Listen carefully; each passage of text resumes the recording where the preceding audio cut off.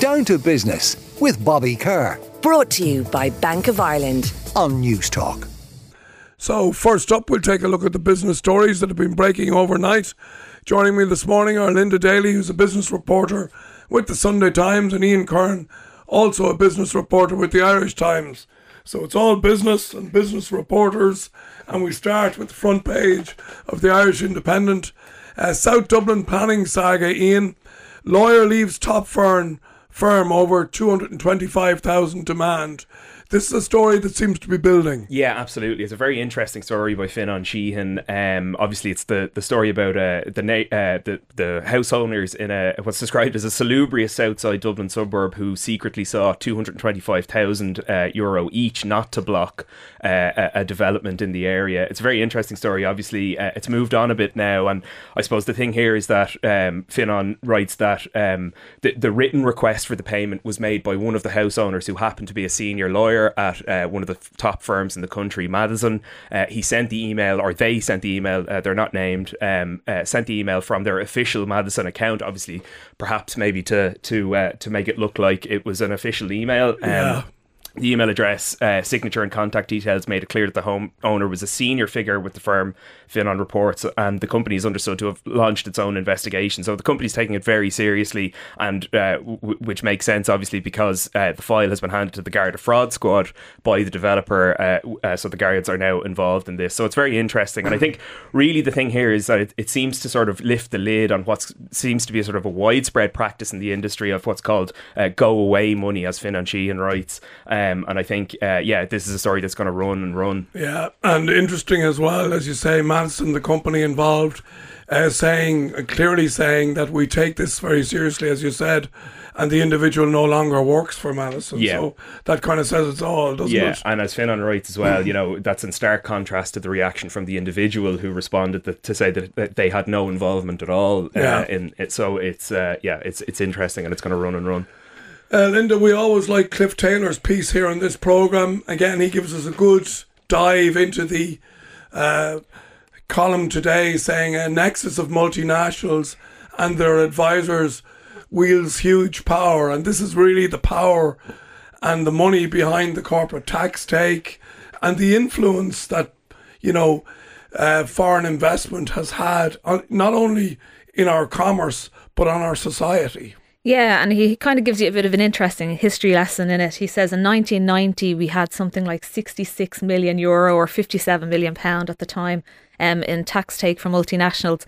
And this year, or last year, 19.66 billion. Yeah, so it's a big difference, And in 30 years. Yeah, so kind of behind the scenes, he's saying that, the multinationals would have kind of opened doors to the likes of the IDA, and that the government would want to stay on side of Meta, Google, Apple, Pfizer. There's three companies that have the top to make up kind of one third of our tax is incredible. Take. Yeah. He also, does he not, reference this new book that I'm actually going to read by John Fitzgerald and Patrick Honahan, entitled Europe and the Transformation of the Irish Economy. Basically saying, through a mix of good judgment and good luck, Ireland targeted high growth, high tech, and really have done a cracking job when we look at it. Yeah, we can't complain, Yeah. I mean, we have, most of the top companies are here. We have control of, the data. Obviously, it's a lot of trouble for the Data Protection Commission. We have kind of got a powerful place in Europe because of those tech companies. And I remember seeing an article from the Irish Times back in 1985, I think it might have been, where a Mr. William Gates was opening up an office in Dublin, and then here we have Microsoft all these years later. The other thing as well, Ian, is that these corporations are really happy with Ireland. This is a two-way street here. Yeah, absolutely. And I think what's interesting though as well, I think, is that some of the performance of the corporation tax receipts, and this is highlighted by Cliff, has been sort of around kind of temporary factors and sort of individual things like, for example, changes that Donald Trump made to the US taxation system. But they still rise. But they haven't, all those predictions of this being temporary, of them going away, haven't realised yet. Absolutely. And I think there are a couple of kind of signposts that Cliff puts up here. One is the May corporation tax receipts, which will be pretty important to see how this contraction in the global tech sector has affected corporation tax receipts in Ireland. So, He also mentions then again about who's in power, that basically business and corporations don't really care who's in power as long as they get their way effectively. Certainly, yeah. And I think that's certainly the case for the multinationals. And he makes the point, obviously, about Sinn Féin here. You know, that I think he quotes somebody as saying that the multinationals are agnostic about whether Sinn Féin are in government or who's in government. While that might be the case for the multinationals, you'd wonder maybe if domestic businesses feel the same way, in the sense that they have that, you know, sense of history and the sense of kind of so. But I think it is certainly the case that multinationals will, like sharks, kind of swim to where the food is, I think is the... Okay, staying with employment, Linda. Excuse me. Staying with employment, more jobs than workers in many sectors leave employers calling for housing solutions.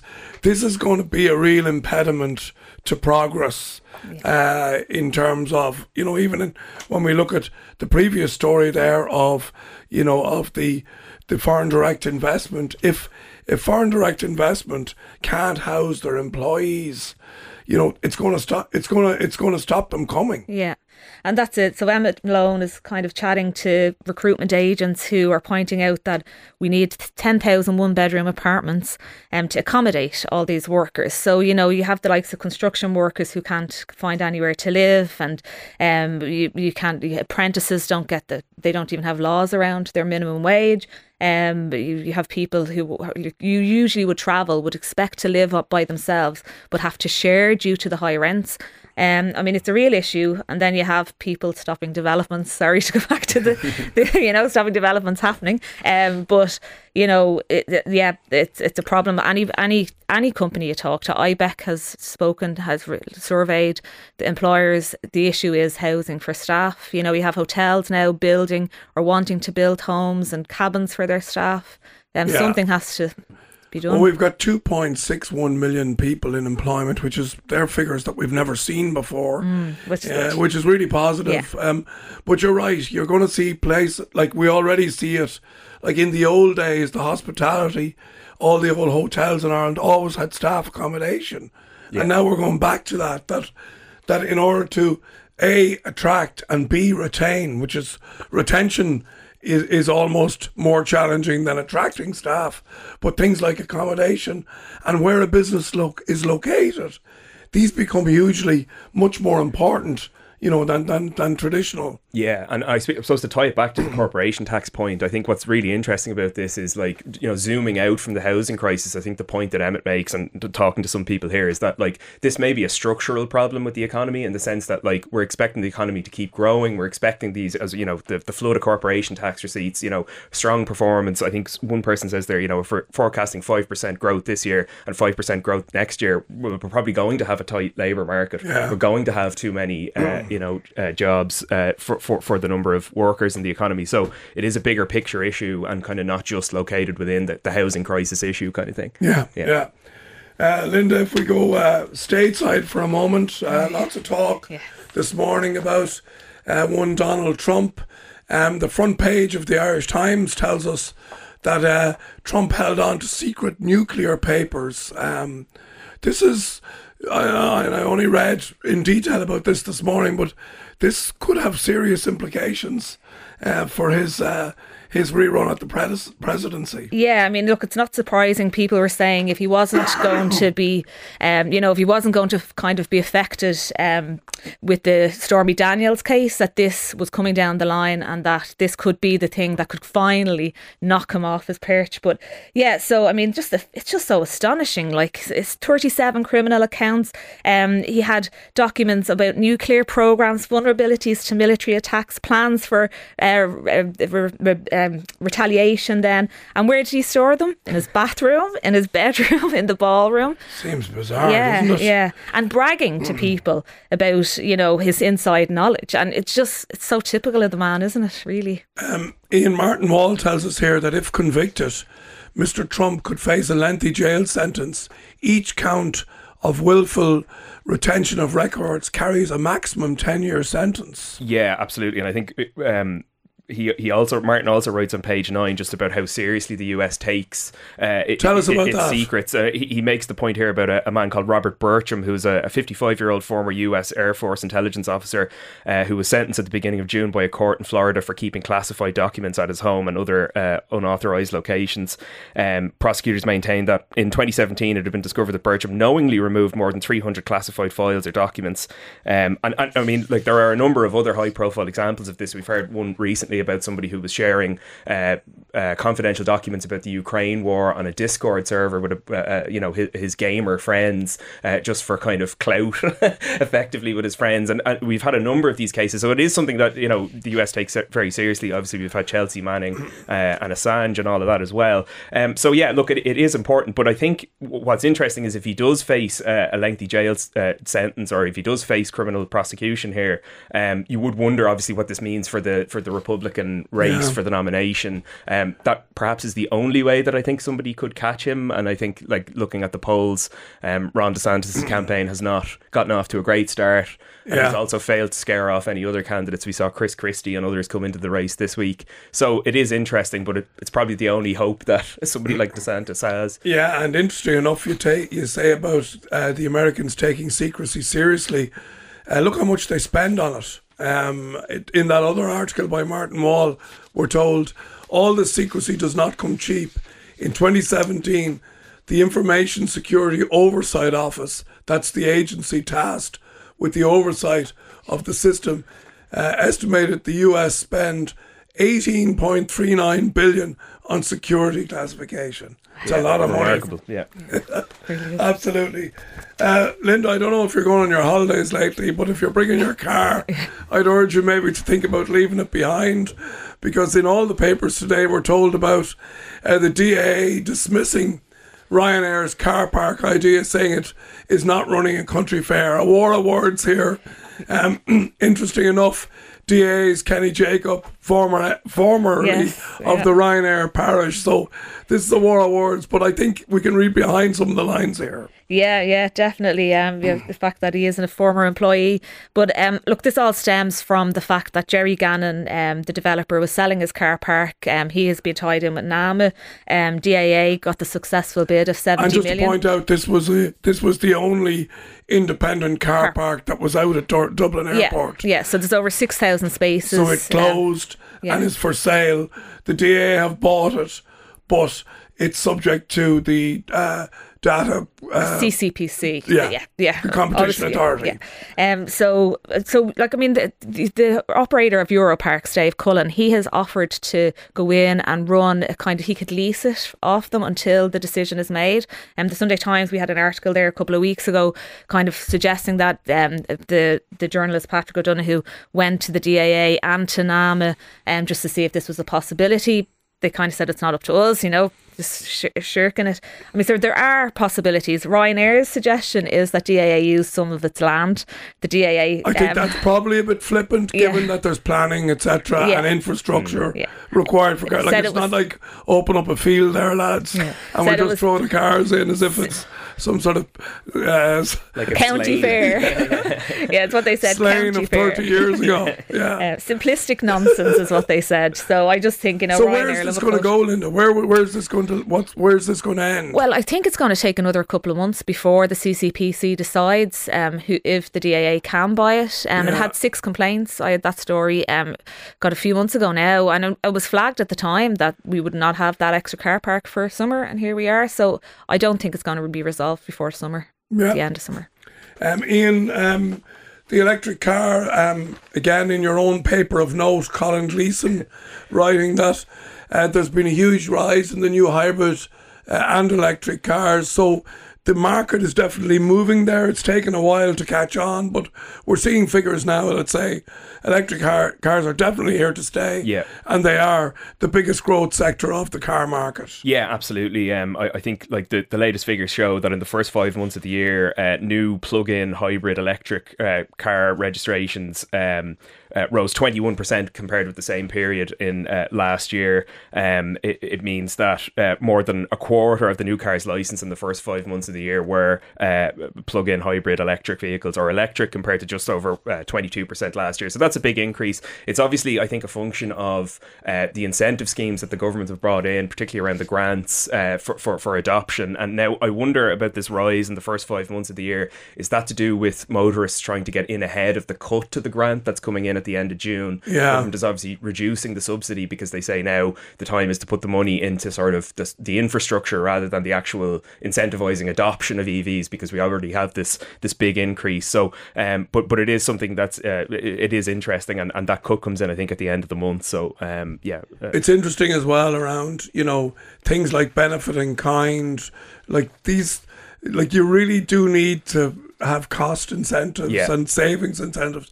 We've also seen a huge rise in the cost of, you know, the public charging system. So the costs there, while they were very, very low, have increased significantly. Now they're still probably well less than running a diesel or a petrol, but the increase has been so those kind of things don't help when people are looking. Linda, I just thought there was a good article in the Irish Mail by Mr. Bean himself, Mr. Rowan Atkinson, who is a car buff, who's been into cars for many years, and he gives a kind of an overview, saying that our honeymoon with electric vehicles is over. So for now, my advice is hang on to your old petrol motor. Why is he saying this? Yeah, look, it's a really thought-provoking piece.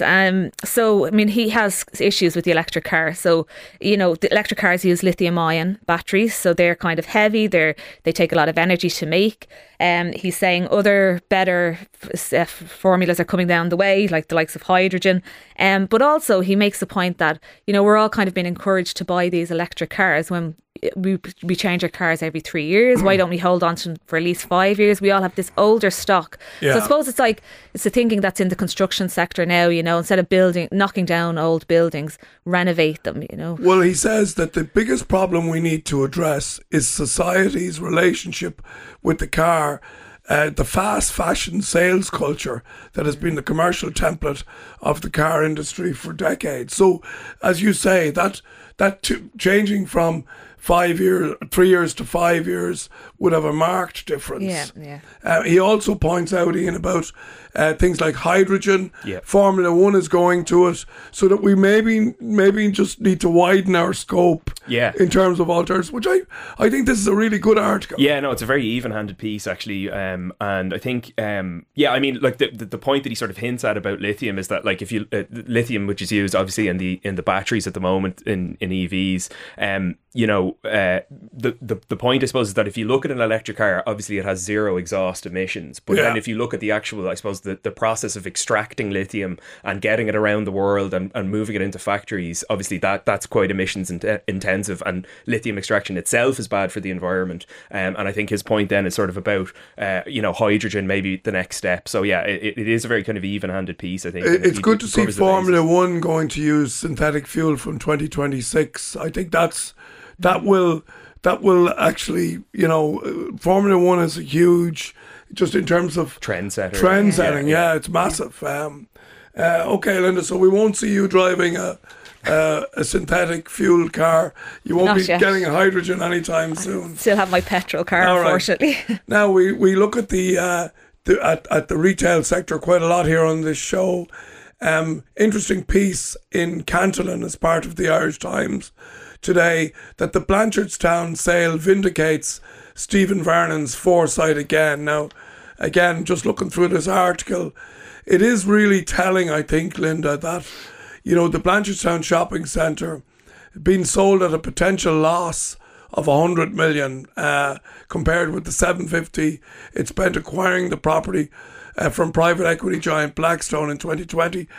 There's an underlying issue here, is there not, around the value of commercial property? Yeah, and I suppose this really shows that it has fallen in the last few years.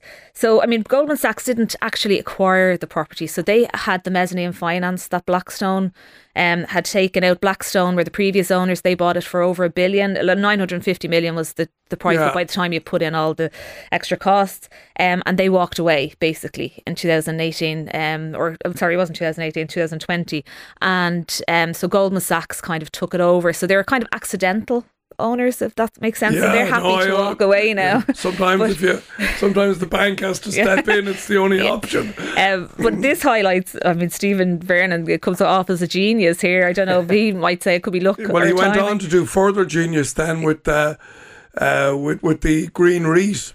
So like, he also he didn't invest when the Celtic Tiger was going crazy, and he held back. So he's proved to be a very wise 73-year-old, and his reputation in commercial property continues to be enhanced, Ian. Yeah, absolutely. Again, I think like the big picture here is that we've had a kind of a whack of shopping centres go up for sale over the last kind of 18 months or so as well. And some of them for quite low money. Yeah, absolutely. And below the guide price, and certainly below what they were.